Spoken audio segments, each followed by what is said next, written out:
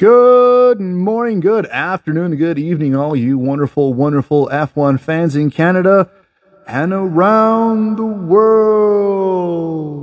We are back. That is right. It is race weekend again. I am very, very excited about this race, specifically for one reason. We are going to see if Red Bull is able to come back from their, historic ending run in Singapore, their embarrassing weekend, however you want to put it. Well, let's get right down to it. If you're hearing my voice, that can only mean two things. One, that my name is Kelsey, and two, you are listening to the newest edition of F101.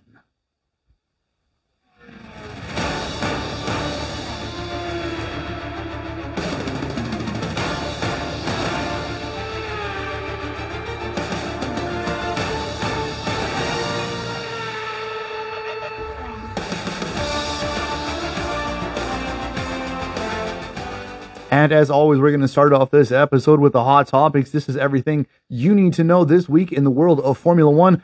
We've got more driver signings. We don't have one. We don't have two. We have three brand new drivers signed. It's a very good weekend. Let's get right into it. The driver signing that I expected, that the world expected to see because of his performance in his rookie year, McLaren has offered and has re-signed Oscar Piastri till the end of 2026. In my opinion, this absolutely 100% rounds out their very, very stable driver lineup. Lando's booked until 2025. There is huge demand for both of these drivers as it sits right now. The combination of their confidence, the new upgrades for the car, and just the trajectory that McLaren is going right now, it's a fantastic idea that Zak Brown signed both of these drivers when he did. Look for McLaren to up the ante, the amount that they're going to pay these drivers, and the contract extension length come 2025, especially for Lando. And I wouldn't be surprised if they tried to sign Piastri in 25 as well, 1 year before the end of his contract. These are the future superstars of F1, 100% guaranteed, in my opinion. No word on how much Piastri has signed for. And in my opinion, I don't care. It doesn't matter. I'm just happy that Piastri has found a good home in McLaren, a good driver's home. It's a fantastic culture there. Everything seems to be clicking. Congratulations on Piastri. Second two signings, same team, a little more drama, and I think a little bit more. It's more of a financial decision as it is a driver's decision at this point, but we got to see how it turns out. AlphaTauri has signed both Tsunoda and Ricciardo until the end of 2024. Now, when I say this is purely a financial move, I believe it is a financial move for half of the signings. Yuki Tsunoda has finally shown the maturity that AlphaTauri has been looking for. He is still hot behind the mic, but his decision-making when it comes to stressful times in the race itself and when it comes to huge traffic, it's not as high as it used to be. He's much more mature. He can see his options more clearly. But when he makes a mistake, he does have a tendency to fly off the handle, at least over the mic, to his engineers. Is he going to be able to grow out of that? Probably not. It's part of how Yuki drives, which makes him so likable and so real-world driver. I challenge everybody out there to think of at least one time where you haven't yelled at a driver ahead of you because they cut you off, because they're going too slow, so on and so forth. We all do it. It is nice to see a little bit more of a human side to the F1 drivers. They all have their personalities, that is granted, but it's nice to see some driver get frustrated at really dumb driving abilities from other vehicles. Daniel Ricciardo, we knew this was going to happen at some point. He's only had a two-race appearance in AlphaTauri. But I think signing him for the entirety of 2024 and leaving Liam Lawson in the lurch again and leaving him up for grabs from other teams if the price is right, I think is a huge mistake when it comes from AlphaTauri's driver strategy. And the reason is, we all know Danny Rick has got the pedigree behind him. He's got the history. You know what kind of driver he's going to get. You're going to get when you sign him. So that part, solid decision. What I don't get, and AlphaTauri is kind of in this difficult situation as well, is you see how Liam Lawson is driving now. He got points in his third race. I mean, not many rookie drivers nowadays can do that. Piastri, he beat Piastri's record. Nick DeVries didn't score any points in 10 races. And don't forget, Liam Lawson didn't start the season either.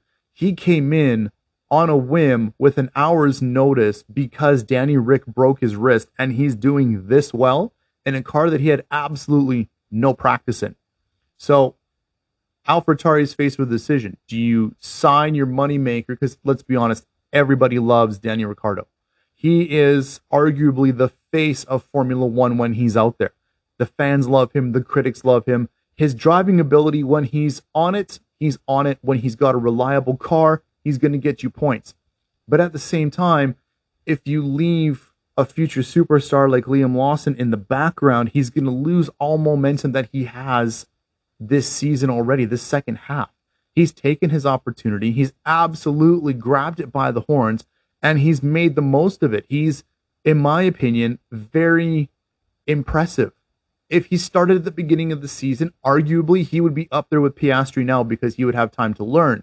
He would have time to figure out the tracks. He would mature at a rate that I think would be exponential this season. He's learning so fast, not because he just has to, but because he's just that good of a driver. He's better than Logan Sargent, hands down, by a mile wide. I wouldn't be surprised if Williams and AlphaTauri / Red Bull made a very lucrative deal where Liam Lawson goes to Williams if they don't sign Logan Sargent. With the upgrades and the future look of Williams, it's not exactly the worst strategy in the world. I wouldn't necessarily consider it a step down for Lawson if he went to Williams, but then that closes the door on Lawson going to Red Bull more consistently or full time. What if AlphaTauri all of a sudden finds all of this time and all of this aerodynamic advantage, and Lawson's sitting there going, I'm stuck in a Williams. I'm not going to be able to keep up. AlphaTauri is in a difficult position, I think. But to sideline Lawson like this, I think is a major disadvantage and a major mistake as far as signings. Essentially, I think they're choosing money over the future of the team itself. Now, that doesn't mean that they won't ditch Yuki halfway through the season next year. Be like, you know what? It's not working out. Or maybe Ricciardo doesn't do as well as we all think he's going to in AlphaTauri. Maybe he gets bumped to third driver again because he's just not quite healed yet from his wrist. There's so many possibilities here, but Yuki and Daniel Ricciardo signed until 2024. Lawson is essentially kicked to the curb again. He'll be that third replacement driver for both AlphaTauri and for Red Bull, but I do expect to see him going somewhere like Williams or maybe another team. I just don't know where at this point. A win and a loss for AlphaTauri. I think more of a loss in this case. All right, moving on. Next topic. It's math time. It's F1 math time. And around about this time of the season, you start to think about how many more points does such and such need to win? How many more points does this team need for their drivers and so on and so forth? We're starting to look at Constructors' Championship points and how much people need to get more millions of dollars in endorsements and so on and so forth. So let's get right into it. And we're going to be concentrating, unfortunately, for all of you Red Bull haters out there, it is that time to do that math. So we're just going to jump right into it.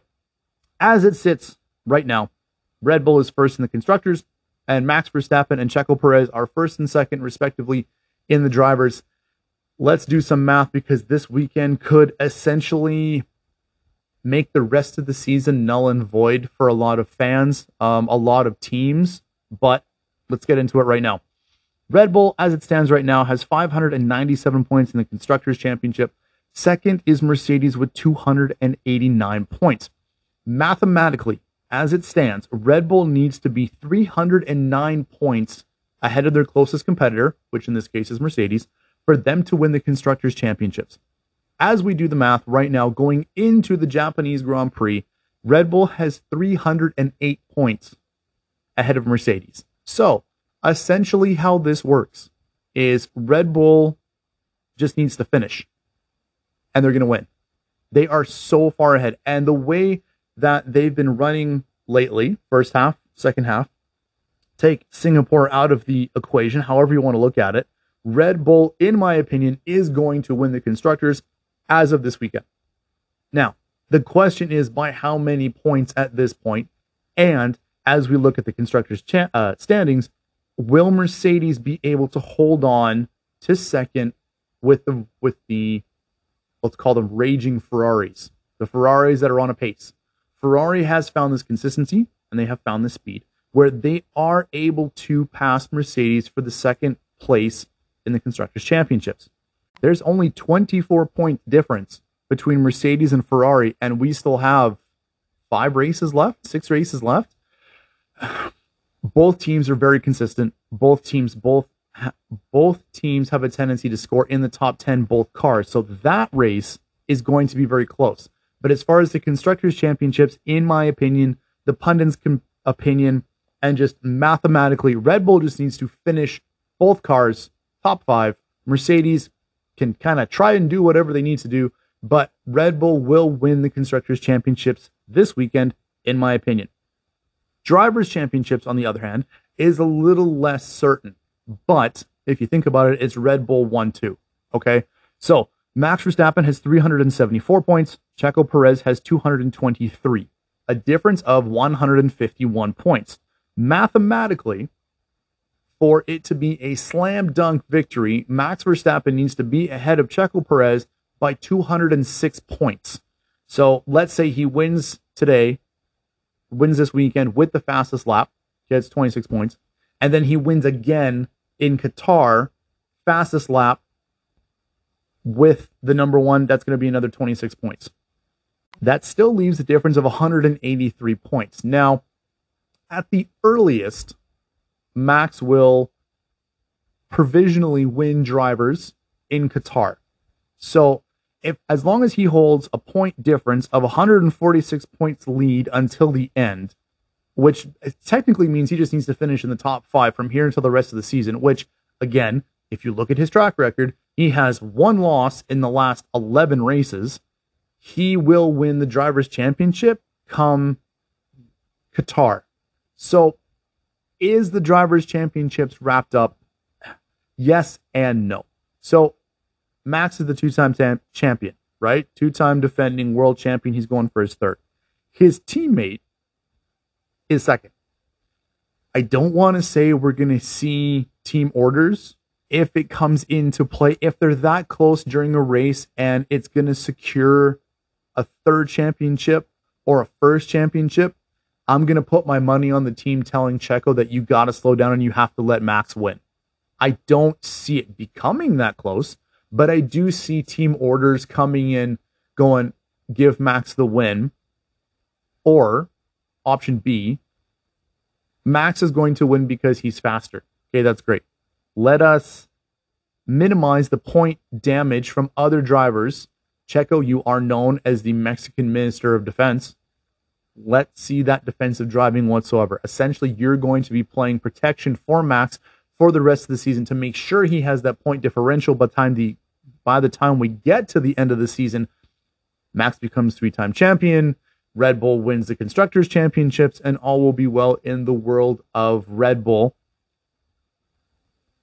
That's where I see that team discussion becoming more prevalent than you have to let Max win because you guys are getting too close. Or, hey, I could be totally wrong, and all of a sudden Checo starts dominating for the second half, the last half of the second half of the season, and the teams just let them race. What do you guys think? Leave your comments, questions down below in the title of this episode. Let me know what you think. Is Max going to win his 3rd championship in a row? Is Red Bull going to give team orders where they have to tell Checo to back off? Or do you think Checo actually has a chance in catching him before the end of the season? And folks, that is the end of the Hot Topics, and that is everything you need to know going into this qualifying and race weekend. Let's just hop right into Q1. Japan, Suzuka track. It's a great track. It's a fast track. This is the track that has the least amount of correction and or updates since the beginning when it was first added to the F1 calendar. It's a fast track. There's some really good S-curves that they can still stay in 5th and 6th gear. I love the race. The only thing that generally comes into play is the weather. This time of year in Japan, it has been historically a ridiculously rainy weekend from start to finish, and that's including from full practice to the end of the race weekend. It seems to be that Mother Nature is cooperating, as you can say this weekend. Clouds, 42 degrees, 43 degrees, ridiculously hot, really, really high track temperatures, which means these guys are going through tires like there's no tomorrow. This may come into play as a tire strategy because each team only has so many tires that they can use. It all comes down to how well you can preserve your tires and how much you can get out of your life, out of the lifespan of your tires if you can make it around the track. 5 or 6 more laps, that could absolutely make the difference. Blowing a tire in the heat because you've got a hole or you pick up some debris, that can also make a massive impact on the race. Q1, super fast, although a little dramatic. And for somebody who absolutely needs the least amount of drama in their race until the end of the season, just to potentially secure a spot. Unfortunately, we're talking about Logan Sargent. He is not signed yet with Williams. He is still on the bubble. He is having so much trouble establishing himself as a proper F1 racer, in my opinion. He has had really good weekends, and by really good, I mean he makes it out of the top 15. So, really bad weekends. It's kind of like this. 9 minutes left in Q1. There's no clouds. There's no rain. It is windy, and these cars are very receptive to change of direction in wind patterns. So you're going straight and you got a crosswind. You literally have to really fight that wind in this F1 car, which brings in a ton of oversteer, a ton of understeer, and it's not just catching out the rookies, it's catching out a lot of the veterans as well. Unfortunately, in this case, they're blaming the wind. I don't necessarily think that's an appropriate evaluation of the situation. Last corner on Logan Sargent's hot lap, he oversteers the final corner just before the finish line. He hits the barrier, and when I say he demolished the left side of his car, we're talking like it's not there. We're talking probably easily $1.2, $1.5 million repair for his car. He did it early enough in qualifying. His engineers might actually have a chance to get him in the race on Sunday, but he didn't have it coming into the corner. He had a ton of oversteer. The correction came in, but by that time, his tires are on the grass. And in the world of Formula One, if you hit the white line when it's wet, or when you hit the grass, whether it's wet or dry, you have absolutely no control whatsoever. And the direction you're facing is the direction you are going. And Logan Sargent was headed to the barriers no matter what, and just wiped the right or left side of his car totally off. Totally red flagged the entire qualifying. They did it relatively fast for the cleanup, about 20-25 minutes, which is not so bad. You take a look at the analytical video of his crash, and he's pushing it, which is good. He's taking that risk to try to get that lap time. It's just another example of bad luck or just inexperienced driving, and him potentially just pushing the car further than it can go. And it's not boding well for Logan Sargent to be back for the 2024 season. Besides that, bottom 5, 2 very surprising names in the bottom 5, Bottas, Zhou Guanyu. Now, it's not necessarily surprising that they didn't make it out of Q1. It has happened before for them with the Alfa Romeos. But the surprising part was, for full practice 1, 2, and 3, the Alfa Romeos were on rails. They were super fast, super consistent. They weren't going to get first. They weren't going to get top 5, but easily at the pace that they were driving, they were going to make top 10. They were going to make Q3. And then when it comes to actual qualifying time, oh man, I don't want to say they dogged it. Just something happened that just absolutely took them out of the race. There was no impeding. There was no traffic that got them in the way. There was no incident, oversteer, understeer, near misses that slowed them down. They just did not have the pace at all. Bottom 5. In 20th, obviously Logan Sargent, because he didn't finish the first qualifying in his crash. 19th is Zhou Guanyu. 18th, Nico Hülkenberg. 17th, Lance Stroll. We're going to get back to him in a second. And 16th, Valtteri Bottas. Those are your bottom 5. Lance Stroll, everybody says he's okay. He's a little stiff. He's a little sore, but he took that extra week off to recover. That's great. Dogs it again. Again, no impeding, no traffic in the way, no understeering. Like the same issue as Alfa Romeo. He just is not fast. And he was not fast in full practice 1 or 2 or 3. Like, at this point, you've got a third driver. You've got Felipe Drugovich, who is your replacement third driver for Aston Martin. Fuck, at this point, he could probably get more points than Lance Stroll is right now. Aston Martin is in severe trouble of losing even more points and even losing even more money from sponsorship because Lance Stroll can't make it out of Q1. Like, why are you there? If you can't do the job, don't do it. Are you just going to limp your way through the rest of the season? It's unfair to Fernando Alonso. It's unfair to Aston Martin, and it's unfair to your third backup driver.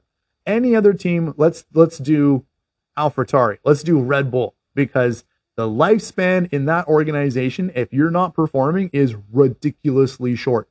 If Lance Stroll, without his daddy's protection, was in the Red Bull driving world, he wouldn't have a job by now. He would have been replaced by the third driver, which, let's be honest, would have outdriven him races ago. Months ago, he would have been gone. But hey, 17th position, not an encouraging race at all, and just more points lost for Aston Martin. Liam Lawson, the guy who got passed up for a seat after Q1, he's fourth. Is fourth. And it wasn't a spectacular run. It wasn't a earth-shattering run. It was a good rookie doing good work in a solid car. He outpaced Alex Albon. He outpaced Fernando Alonso, the Ferraris. He killed it in Q1. Yes, it's still Q1. It's not the end of the world, but he knows he doesn't have a seat. He needs something to prove, but he's going to do it very intelligently. Fourth in Q1 is amazing for him. It's amazing for Williams, and he is definitely a driver that all teams need to take a look at. On the flip side, when you drive angry and you've got something to prove, sometimes it comes back and bites you in the ass, but sometimes it brings out even more greatness.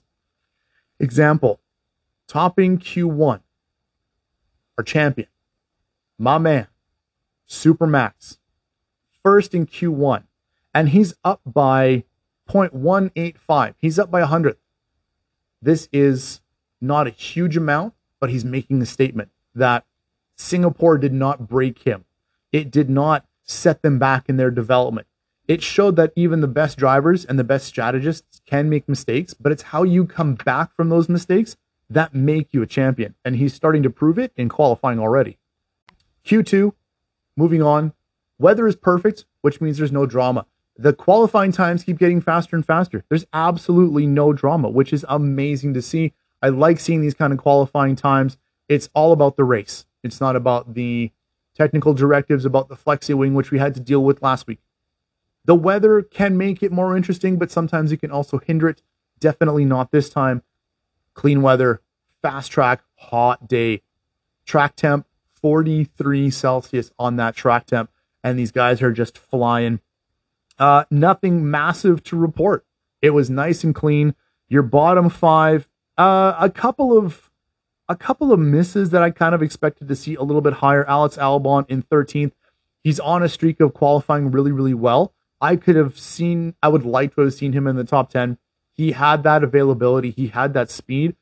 But when you get weather conditions like this and you get the cars all on their best performance, it's showing that, yes, Williams has these upgrades. They've been doing very well, but everybody else is starting to bring out more upgrades, and they're starting to kind of fall behind yet again.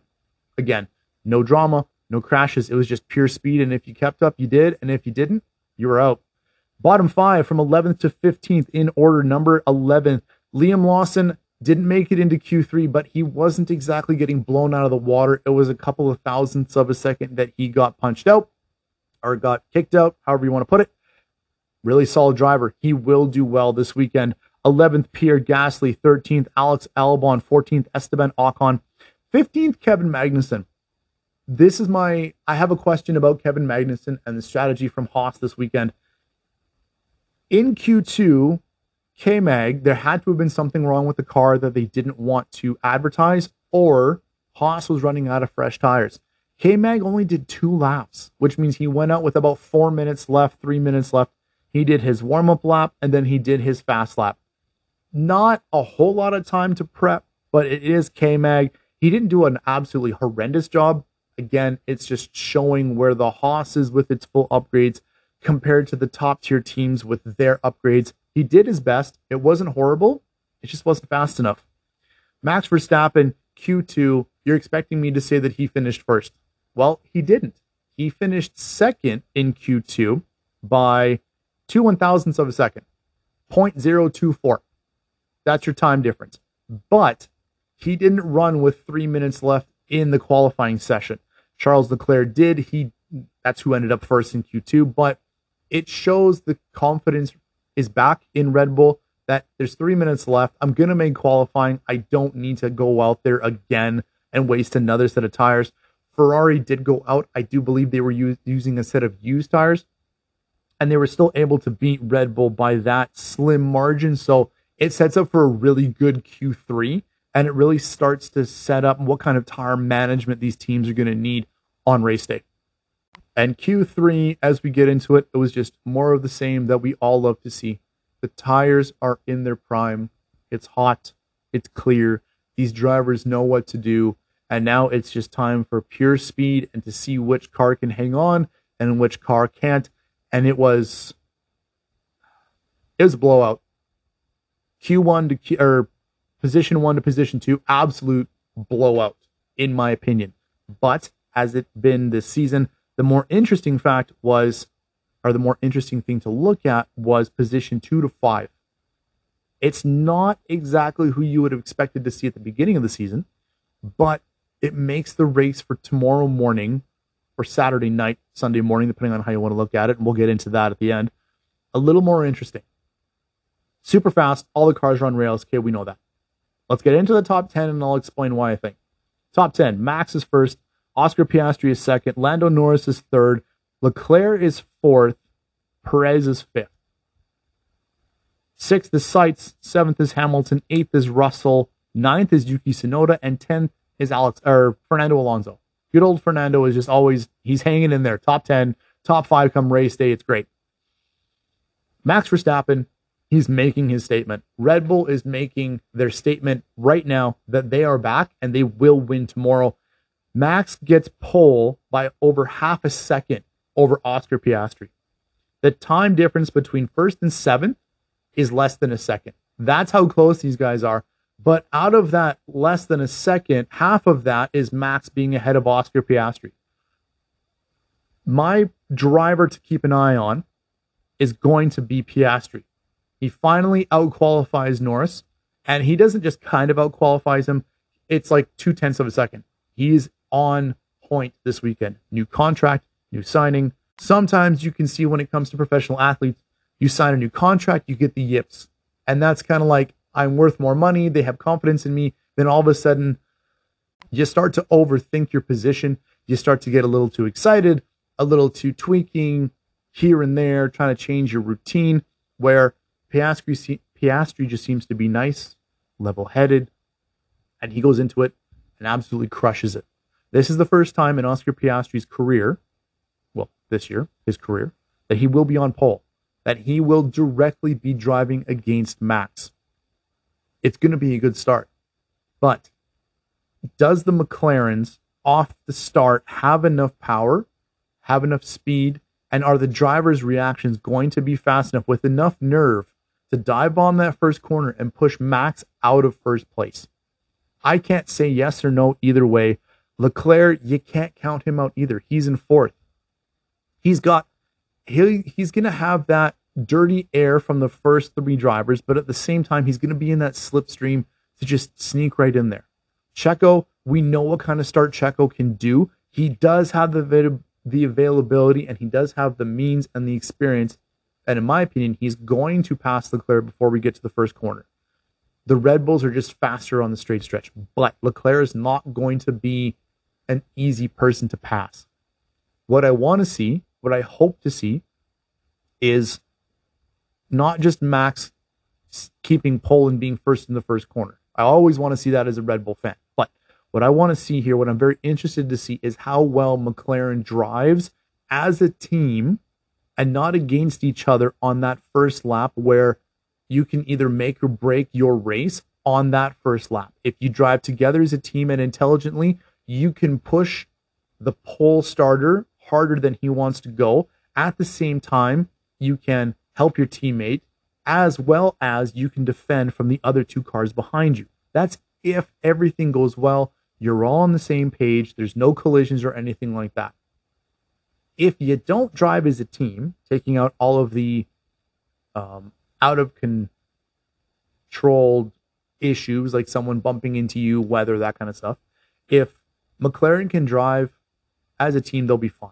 If they don't drive as a team, let's say Piastri doesn't get off the blocks as fast as Norris does, and Norris thinks he's got the advantage and he wants to take the position from him, then I think McLaren's going to be in massive trouble, because you've got two young drivers who have something massive to prove. They want to prove they're not just a pretty face in a nice looking car. They want to show that they can actually drive. We haven't seen McLaren drive against one another yet. They've been very consistent with the team orders and the team effects, which is nice. I just really hope that they can do it come Saturday morning, so they can kind of push Max and make sure that he actually has to earn his victory. Let's talk about race day now. Race day for us, it's not super late, and it's definitely not super early as some of the races we're getting this season. Race time in Canada, in Calgary, Alberta, where I am, we're talking 11 p.m. Pre-race is 10:30. I mean, for me, it's a really good time. The Japanese Grand Prix, as far as overseas races and timings go, has to be the easiest for me to watch, just because you come home from work, you have dinner, you go to the gym, you relax a little bit, and you just kind of sink right in, turn the big screen on, get those speakers going, and it's race time. It's really that easy to get into it. You can get excited, you can get pumped, you can yell at the TV if you want to, because as we all know, the louder you yell at the TV, the more the drivers can actually hear you. Little known fact, a lot of people didn't know that. It's just a perfect time for me, and this is definitely one of those races where you're going to be up and down, yelling, watching, cheering, cursing, all of the above. So let's get into it. The Japanese Grand Prix, 5.8 kilometers, 53 laps, 18 turns, top speed of 305 kilometers an hour. Fastest lap is a minute 30.9, all the way back in 2019 by the 7-time world champion Lewis Hamilton. I can tell you, even with the new cars, they were still 4 or 5 seconds off the fastest lap. So that record, I think, is going to stand for quite a long time. A lot of people don't realize how fast these cars were back in 18, 19, and just how some of these time lap records, they're never going to go away. A couple of things to note before the race gets started. Logan Sargent's weekend went from really bad to even worse to absolutely 100 forgettable to, in my opinion, you lost your contract for the 2024 seat this weekend. Logan Sargent is starting in the pit lane, plus a 10-second penalty on top of that. It's a little excessive, and I'm going to break it down to you right now. First of all, because he fucked up his car so bad in qualifying, Williams had to start repairing his car much earlier than they were allowed to. So essentially what they did is they broke parc fermé just to start repairs on his car, or he wouldn't even been able to have raced this weekend. So automatically right there, that's going to be your pit lane start. It's how it goes for everybody, as well as if you exceed part limits, which they did not, you're going to start in the pit lane. Now, the 10-second penalty that followed is because each team is allowed 2 chassis for the entire season. Now, this is the actual body of the car. This does not include the wheels, any of the apparatuses that are attached to the wheels, steering mechanism, wings, floor, all that kind of stuff. It does not include that. It is the actual full structure of the body of the car. You are allowed 2 of these per season. Now, if you need to go through both of your chassis, you have massively demolished your vehicles. Well, thanks to Logan Sargent, he is now officially on his 3rd chassis that the team had to start building. It is a fine for Williams, as well as it is a 10-second penalty for Logan Sargent. I think it's well earned. He just absolutely had a horrible weekend. I know it's adding up to his troubles, but he's kind of starting to show that he can't keep up with the big boys. He can't even keep up with the new rookies. He just can't keep up, period. So starting in the pit lane and a 10-second penalty on top of that.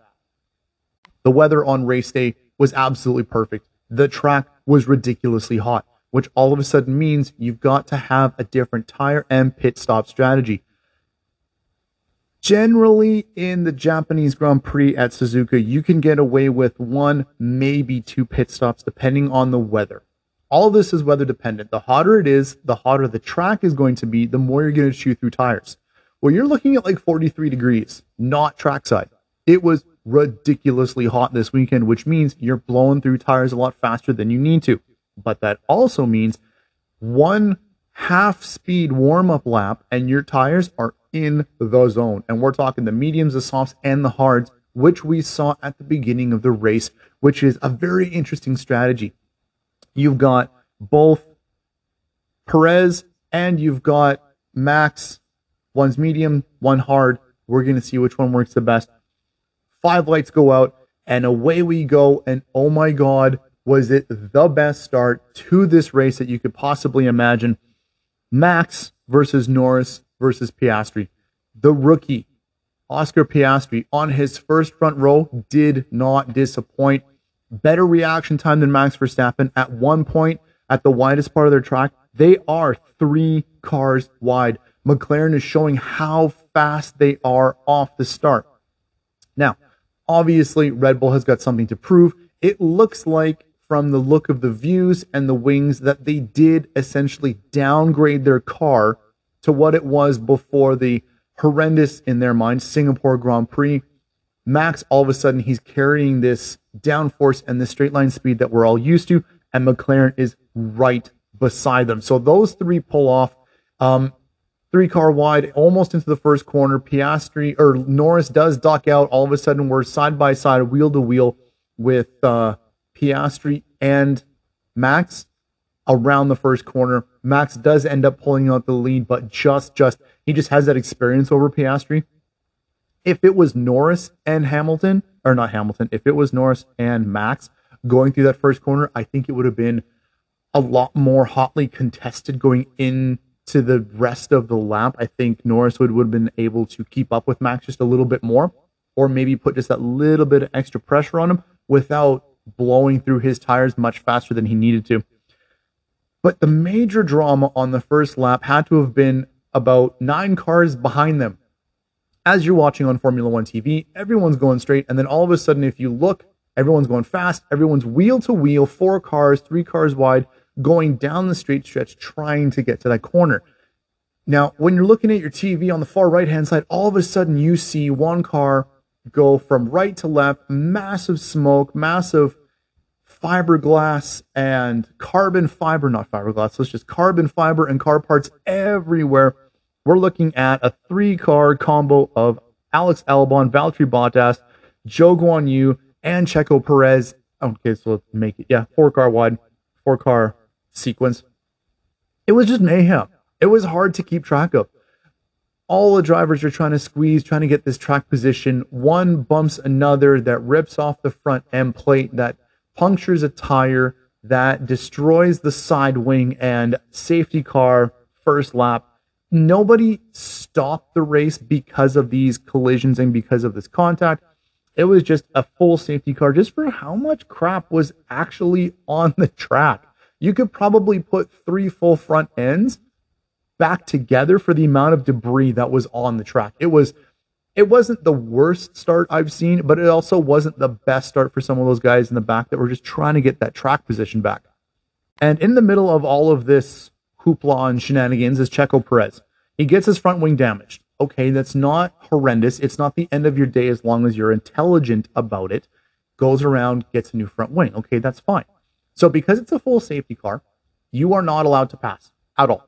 If you are last, you have to stay last. If you're first, you're first. And then anywhere in between, you have to stay in your position at a designated speed for however long the safety car lasts. In this case, however long it takes to get the track clean.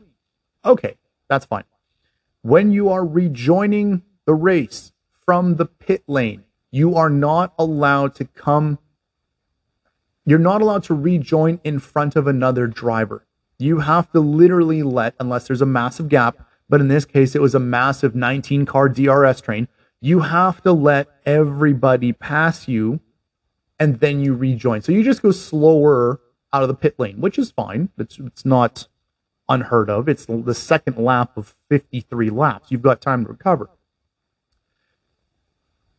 I don't think Checo was paying attention on how fast he was going. Granted, leaving the pit lane area, there's a massive amount of debris, so his focus was more on where the debris was opposed to where he was joining the line of cars. He ends up he ends up putting himself second to last. He does give these spots back because you have to. So he does end up at the back end of the pack before the safety car is ended. The stewards, on the other hand, it gets flagged. The stewards look at it, and Checo gets dinged with a 5-second penalty for unsafely rejoining the safety car, essentially. Okay, 5 seconds is not horrible. You've got a good pace. You can do this. Should he have gotten this penalty? I think absolutely. It was just a really dumb mistake. Granted, he's probably a little frazzled because all of a sudden now he's last and he is in the hunt with Max. He's got to keep his spot in the drivers. They want to win the constructors, all this kind of stuff. So he's a little frazzled. As he continues on, and there's absolutely no reason. Now he's trying to make up spots. And he's driving aggressively enough to gain spots. And be high enough in the grid when he takes his 5-second penalty, he's not going to be dead last again. It's a normal strategy. It's a good strategy if you execute it correctly. Checo, I think he was driving with more desperation than he absolutely needed to have, because before lap 15, he takes an unnecessary inside line around a corner trying to pass, I think it was Kevin Magnussen. It was a Haas no matter what. And there was no drive line. There was no space for him to pass. It was an unnecessary and unprovoked collision. He ends up spinning out the Haas.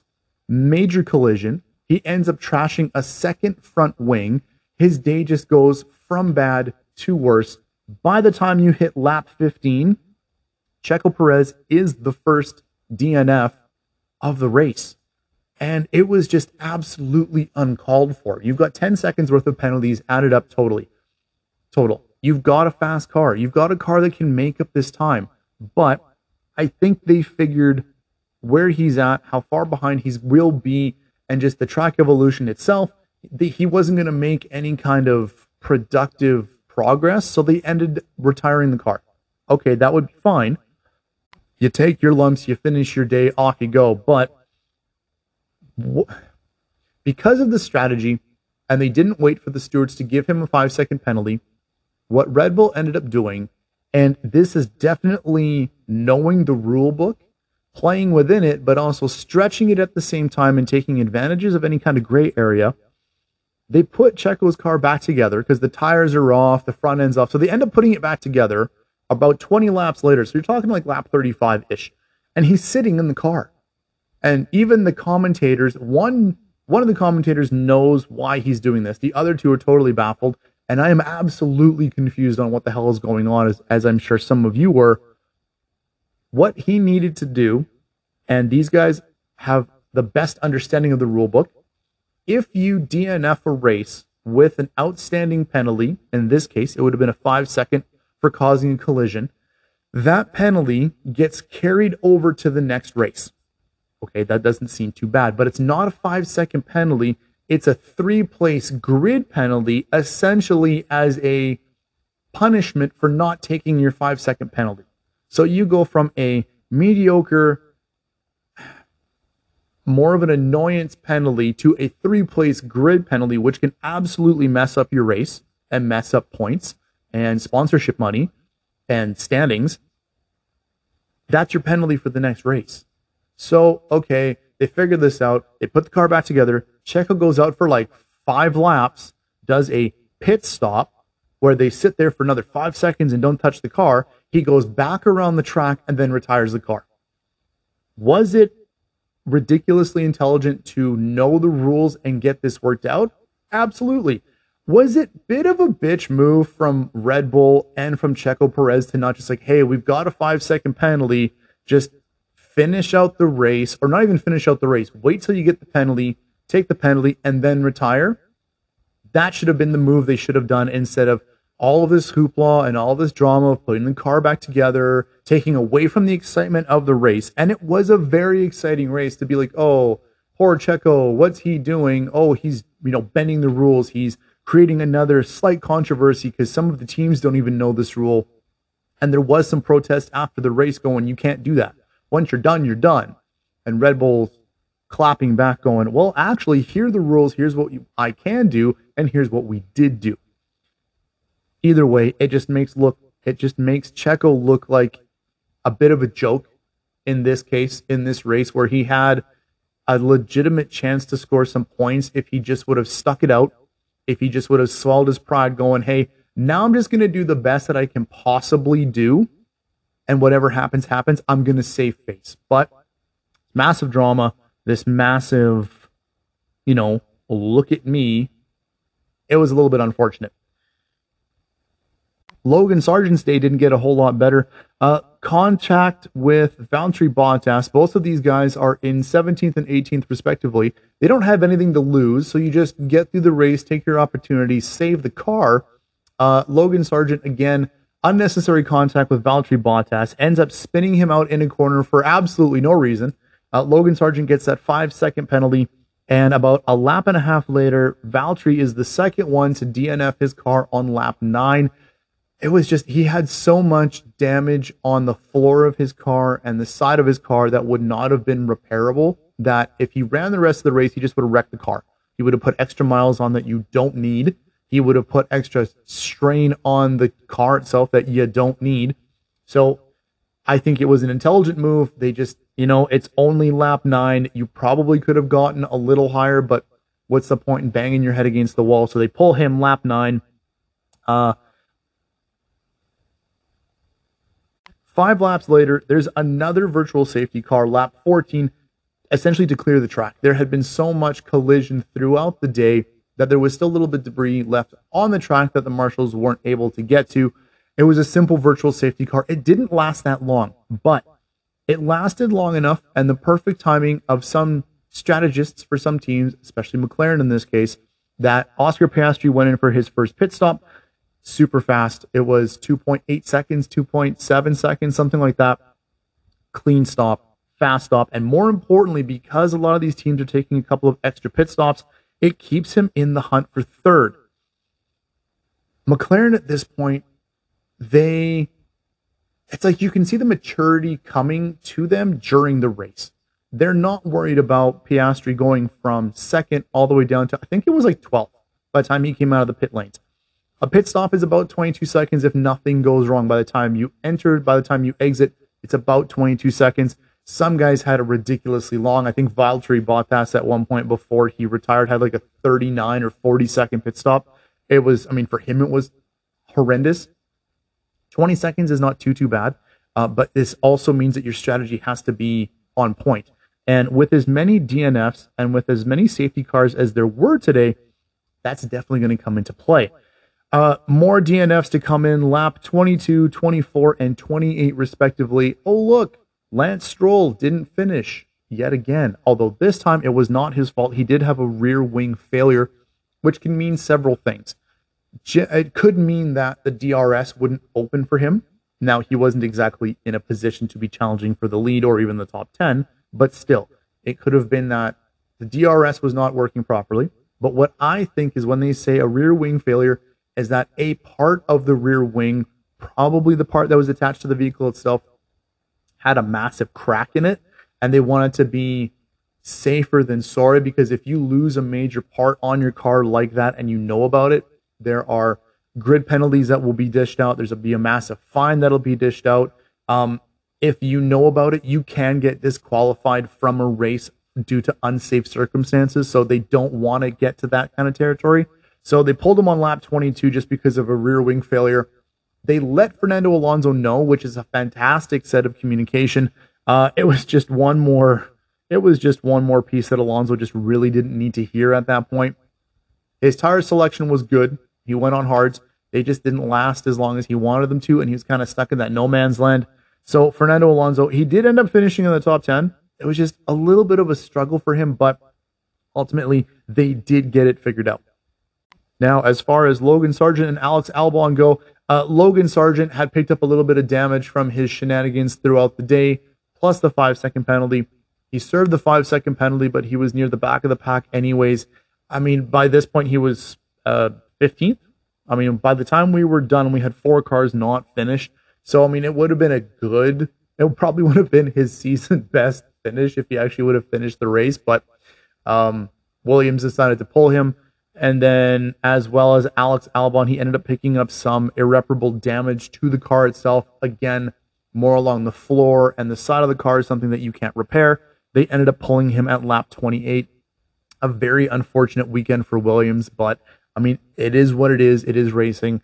Alex had a pretty good race up until that point. Not as high as he should have been, and probably due to the damage he had to his car, but hey, it is what it is. Now, amongst all of these DNFs and safety cars and virtual safety cars and parts of the vehicles being along the track and all this kind of stuff, the race itself was amazing. The passing was clean. It was fast. And not just on the corners and not just on the straightaways. They're passing at the beginning, in the middle, and at the ends of the S-curves. These drivers are taking any kind of possibility they absolutely can to get as many overtakes as they can. Strictly because, 1, the weather's perfect. 2, the cars are on point. They are on rails. They're fast. They're consistent. They're reliable. And final point, when you're looking at a pit stop of 22 seconds, for as close as these cars are, you can gain or lose a lot of position, momentum, and strategy if somebody gets that pit stop wrong. A lot of these guys had DRS like the entire time, and not a gigantic DRS train. It was just in pockets. It was proper racing. They're within that second. So if your opponent gets that pit stop wrong, you're gaining 5, 6, 7 spots, and they're not going to gain that back. These guys were just pedal to the metal. They wanted to give the fans an absolute show. And by my opinion, my recollection, and my enjoyment, it was one of the best races of the season. Now I want to take a minute and I want to focus on some of the team strategies that we saw this weekend. And I want to focus on 2 specific teams because their strategy were the most prevalent and I believe the most successful this weekend. At the same time, a little bit surprising from both teams. Some of them a little bit on the negative side, some of it on the positive side that will continue on the forward momentum that they have in the future. Let's start off with Mercedes. Mercedes, we all know they're fast. We all know that they have 2 drivers that are hungry for wins, as well as Mercedes is the team that the grid is relying upon to hold back as long as they possibly can Red Bull winning the Constructors' Championship. So there's a lot of pressure on these guys, as well as they know they're in a position where if not one or both of them can be on the pole when they work together as a team and when circumstances are correct. Well, circumstances are correct for this weekend, in my opinion, but the team strategy and the team relationship was not there. What I've witnessed from Mercedes, it was a super aggressive race from them, which is fine, but it was super aggressive to each other. It seemed like it was more of a race of Hamilton versus Russell than Mercedes versus Red Bull versus Ferrari versus McLaren. It wasn't a team race as we all know it. It got to a point where Russell is trying to pass Hamilton because at that time, at that lap, he believed he had the faster car, and for a little bit of time, he did have the faster car because he had newer tires. But it looked like Hamilton didn't want to lose that position because he still thought that he had a lot more life left in the tires. And let's be honest, he's got a lot more experience than Russell. He's taking Russell off the racing line and almost pushing him and forcing him off the track. This got bad to the point where the stewards noted it was flagged for forcing a driver off the track, and it was against Russell. It's against your own teammate. Now, the radio talk back and forth was very nitpicky, very pokey, very like, are we racing? Why is he doing this to me? He's faster. We should be. They're just poking at each other. Now, if Toto Wolff got on the radio, we didn't hear it. If he set both drivers straight and the strategists straight, we didn't hear it. But around about the 30th lap, when things were getting a little more heated because you got 20 some laps to go, so if you're going to push, you got to do this now. All of a sudden, their pit stop strategy are totally opposite. They're forcing the drivers to not be around each other because, in my view, the team doesn't trust these guys not to crash into each other. They both finish in the top 10, as they should, because they're Mercedes. But because they raced against each other so harshly, and because it was not a team effort, they easily, both of them easily could have been in the top 5 if they just learned to play nice. But that wasn't the case. It was entertaining for us to see, but for those of us who are watching the points and counting the points, it was an unfortunate sight to see that it was more infighting than there was actually team effort. On the flip side, when you're looking at McLaren is not anywhere near Red Bull when it comes to the points. They're not even close. But they've got a rookie that is signed till 26.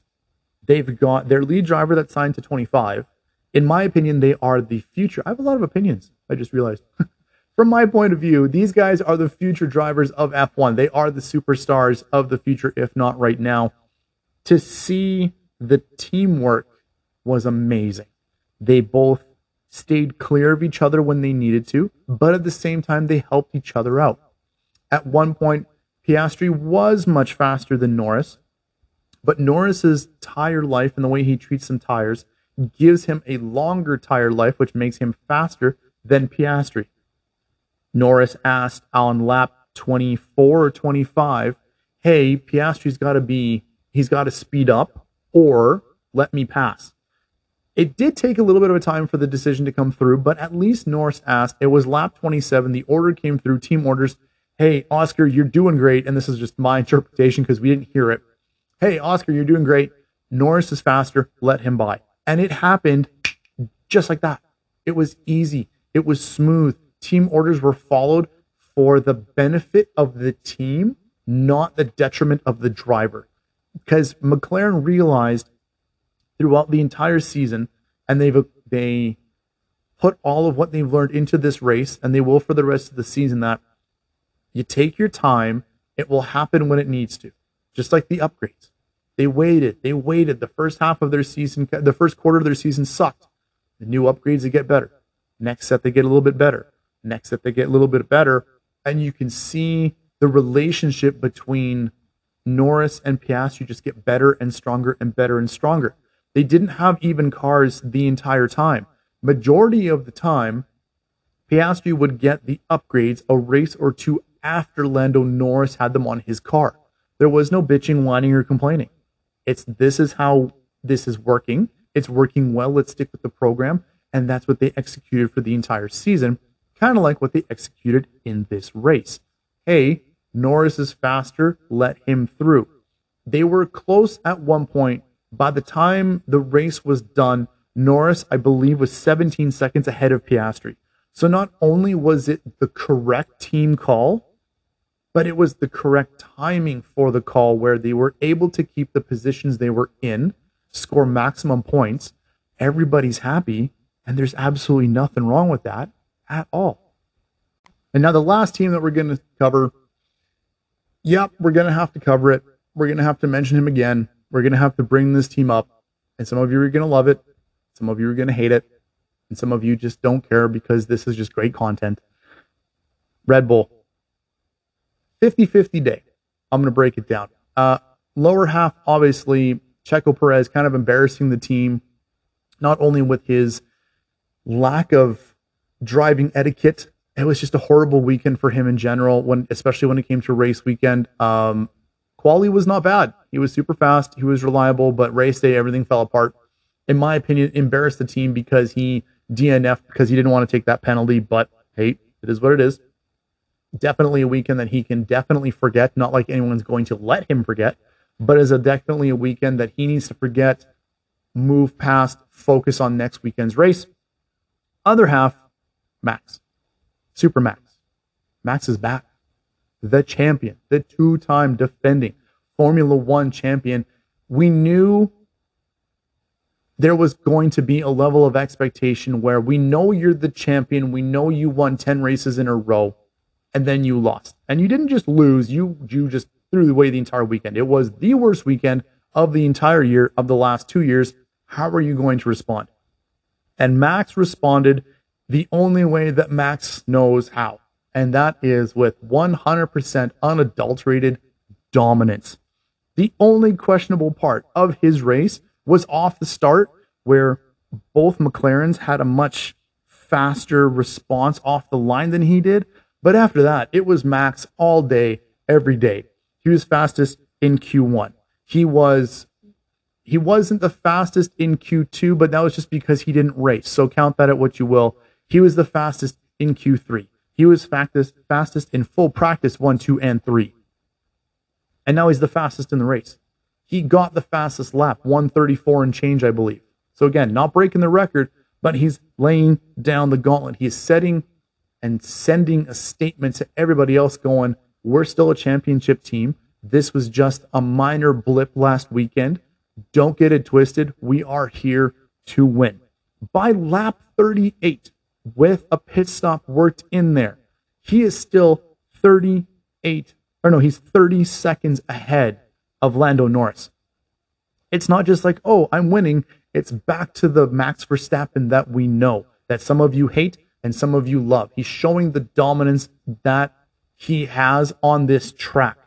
He went for a pit stop. He's got 10 seconds to spare. And that was his last pit stop of the day. By the time the race was done, he had won by, and yes, spoiler alert, Max won. He won by 19 seconds and change. It was like 19.4, 19.5. It was not only a dominant race, he absolutely destroyed his competition. But what separates him, this race, and what he did in his previous wins is that he could have gone off the rails and tried to make an even bigger point. He tried to prove an even bigger margin by taking unnecessary risks, going faster than he needed to, making passes throughout the grid that were unsafe just to prove a point. Where he stayed clean, he stayed confident, he stayed calm. You could hear his radio interactions that he wasn't worried. He knows he's going to win, so calm down, do what you need to do what you do best, and the victory is going to come. And it did come. Like I said, 19-second gap. It was fantastic to see. He didn't overgloat. They did celebrate afterwards like they would have. But, you know, as much as you guys don't want to hear this, Max is back. Max is back. And it looks like from the end of this season on, that Max's biggest competitor is going to be either Oscar Piastri or Lando Norris. I'm taking Mercedes out. I'm taking Ferrari out because they were super consistent. Ferrari had a nice, quiet, yet very successful day. Again, both of them top 10. Mercedes can't stop infighting, which is just giving Max further and Red Bull further advantages. But when you look at McLaren, they're going to be Max's biggest competitor for the rest of the season and the rest of next season. And if he takes things too easy, he's going to get caught out again. And then they're just going to see another dominant performance the next time he gets caught out. So Max wins the race, 19 seconds ahead. Let us give your top 10 with a little bit of caveat on the side, a little bit more information that you need to know. Top 10, Max 1, Norris and Piastri 2 and 3, Leclerc in 4th, Hamilton in 5th, Carlos Sainz in 6th, George Russell in 7th, Fernando Alonso, his day ended up getting better. He wanted to box the car. He was so frustrated. His engineers told him no. He ends up in the points in 8th. Pierre Gasly in 9th. Esteban Ocon in 10th. Solid race from Alpine. Nothing super exciting. Some team calls that Ocon was not happy about at all. The team call was to let Gasly pass him because he was faster. He ended up being the faster car anyways. Just Esteban thought that he should have been able to compete just a little bit more. George Russell in 7th. He pits, gets new tires about 4 laps sooner than Russell or Hamilton. And I think this is where I said Mercedes could have finished higher. Russell, in my observation, definitely could have finished in the top 5 if he didn't have such a pissing contest with Lewis Hamilton. He killed his tires. They were only 4 laps older than Lewis's tires. That, over a massive stretch of time, will make a difference. But for as many laps as they had left, he should have been able to keep up with Hamilton. And if they drove as a team, they should have been able to capture 4th and 5th, if not 3rd and 4th. Put that extra pressure on Piastri, put that extra pressure on Leclerc. But because they raced each other for so long, they ran out of time, they ran out of track, and essentially they ran out of the points. With those points, keep that in mind. We're going to go into the constructors standing now. Red Bull only needed 1 point over Mercedes to win. So to guarantee the win, Max needed the fastest lap and the victory. Well, Max got the fastest lap and the victory. And because Hamilton and Russell finished in 5th and 7th, Red Bull, 6th Constructors' Championship, 2nd in a row, 6th overall in their entire Red Bull, history. Red Bull ends up with 623 points. Mercedes ends up with 305. A difference of 318 points. He only needed 309, but because they ended up racing each other so hard and so unnecessary in Mercedes, that's why he ends up winning with a margin to spare. We'll go through the top 10 constructors. Like I said, Red Bull, 623 points. Mercedes in 2nd with 305. Ferrari in 3rd with 285. Aston Martin in 4th with 221. McLaren in 5th with 172. Alpine is in 6th with 84. Williams is in 7th with 21. Haas is in 8th with 12. Alfa Romeo is in 9th with 10. And good old AlphaTauri is in 10th with 5 points. So here comes a little bit more math. Yes, the Constructors is done. Red Bull has won. Yay! Officially, mathematically, for the rest of the season, Red Bull has won the Constructors. Yay! But something to look at and to look forward to, in my opinion, for team racing, is that Aston Martin and McLaren are only 39 points apart. That's it. And the way that McLaren is driving, and the way that Lance Stroll keeps shitting the bed and leaving Fernando Alonso by himself to earn all the points, by the end of the season, I'm calling that Aston Martin will be in 5th and McLaren is going to challenge and they will get 4th. Now, there's 64 points difference between Ferrari and Aston Martin, but the way they're going, Aston Martin's not going to catch them. They're just losing pace and losing momentum from the beginning of the season. So, look to see McLaren in 4th in the Constructors and Aston Martin in 5th by the end of this season. Drivers' Championships. Max Verstappen, 400 points even. Checo Perez in 2nd with 223. Lewis Hamilton in 3rd with 190. Fernando Alonso in 4th with 174. Carlos Sainz is in 5th with 150. Leclerc is in 6th with 135 points. Now Norris and Russell are tied with 115 points, so 7th and 8th. Piastri is in 9th with 54 points, and rounding out the top 10 is Lance Stroll with 47 points. Now, our story of the race will be the math with Max, but things to keep an eye on. Because, in my opinion, Max is going to win the Constructors. Mathematically and realistically, Max will win, not the Constructors, Max will win the Drivers' Championships. Here's some math, again, that will keep the rest of the season interesting and exciting. And I know some people, as soon as the Constructors and the Drivers' Championships are decided, they just stop watching, because what's the point? I'm giving you the points on why you need to watch, because it's going to be so exciting. The point difference between Perez and Hamilton now is only 33 points. The difference from Hamilton to Alonso is only 16 points, and the points from Alonso to Carlos Sainz is only 24 points. From 2nd in the drivers to 5th is only 73 points difference. We have a bona fide battle on our hands in 2nd to 5th, in my opinion. Leclerc, he's got 135 points. Closest to Sainz is 150. Can he come back and make up that point differential? I say yes, but it's going to be a little bit tougher for him. But from 2nd to 5th, just like Hamilton and Alonso, it's just, ridiculous 16 points. That's it. Carlos Sainz, again, only 24 points behind Alonso. Everybody at this point knows the point differential. They know where they're standing in the stands. And every single driver and every single team know what they need to do from here on out. And we still have one more sprint race to go before the end of the season. So there's even more points up for grabs for these guys. This is going to be exciting. I don't care that the Constructors is done. I don't care that the Drivers' Championship will be done in either a race or two. I am very much excited for the battle that will continue with everybody else, and including Max, from here until the rest of the season. So let's get into the story of the race. And this is where Max's math comes in. I know it's a lot of math, and I'm sure you're tired of hearing about how wonderful Max is. But hey, I give you the content that's most important. Max, again, he's back to his winning ways. He's showing his dominance. He's showing that he can recoup after a loss, blah, blah, blah. We know that. Drivers' Championships is coming up next. Max can win the Drivers' Championships in Qatar, which is the next race, if one of these four things happen.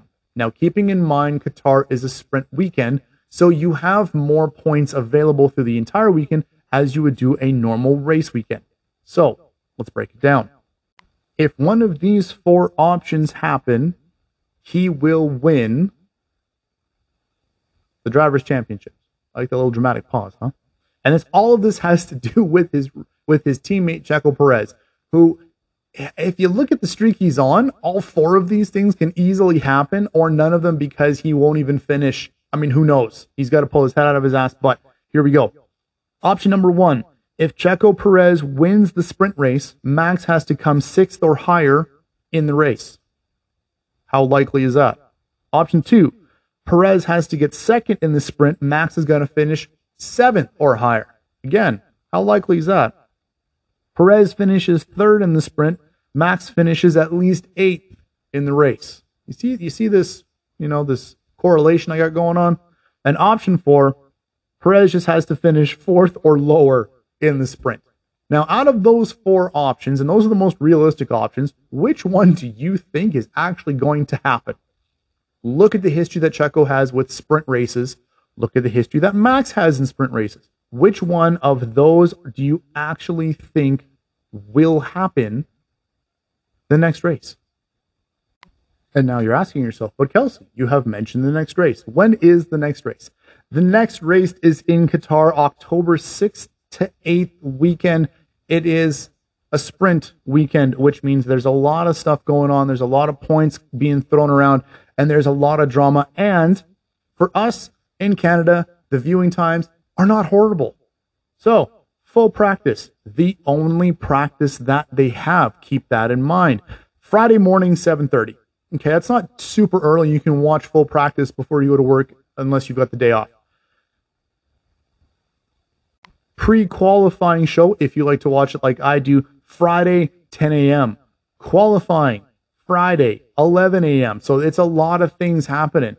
The sprint shootout, which essentially is the qualifier for the sprint race, we're talking Saturday at 9 a.m. The sprint race itself is Saturday at 11:30. And race day itself is Sunday at 11 o'clock a.m. Let me repeat that. Full practice, Friday, 7:30. Pre-qualifying show is also Friday at 10 o'clock. Qualifying is Friday at 11 o'clock. Sprint shootout is Saturday at 9 a.m. F1 sprint race is Saturday at 11:30. Race day, Sunday, 11 a.m. So not super late, not super early for us to watch, which is fantastic. And we can see, or we could potentially see, the crowning of the 2023 F1 Drivers' Championship champion. So until then, folks, I hope you enjoyed this episode. Leave comments, questions in the description below. Let me know how I'm doing, and let me know, who do you think, or when do you think, well, let's go when. When do you think Max Verstappen is going to win the Drivers' Championships? Until then, talk to you later.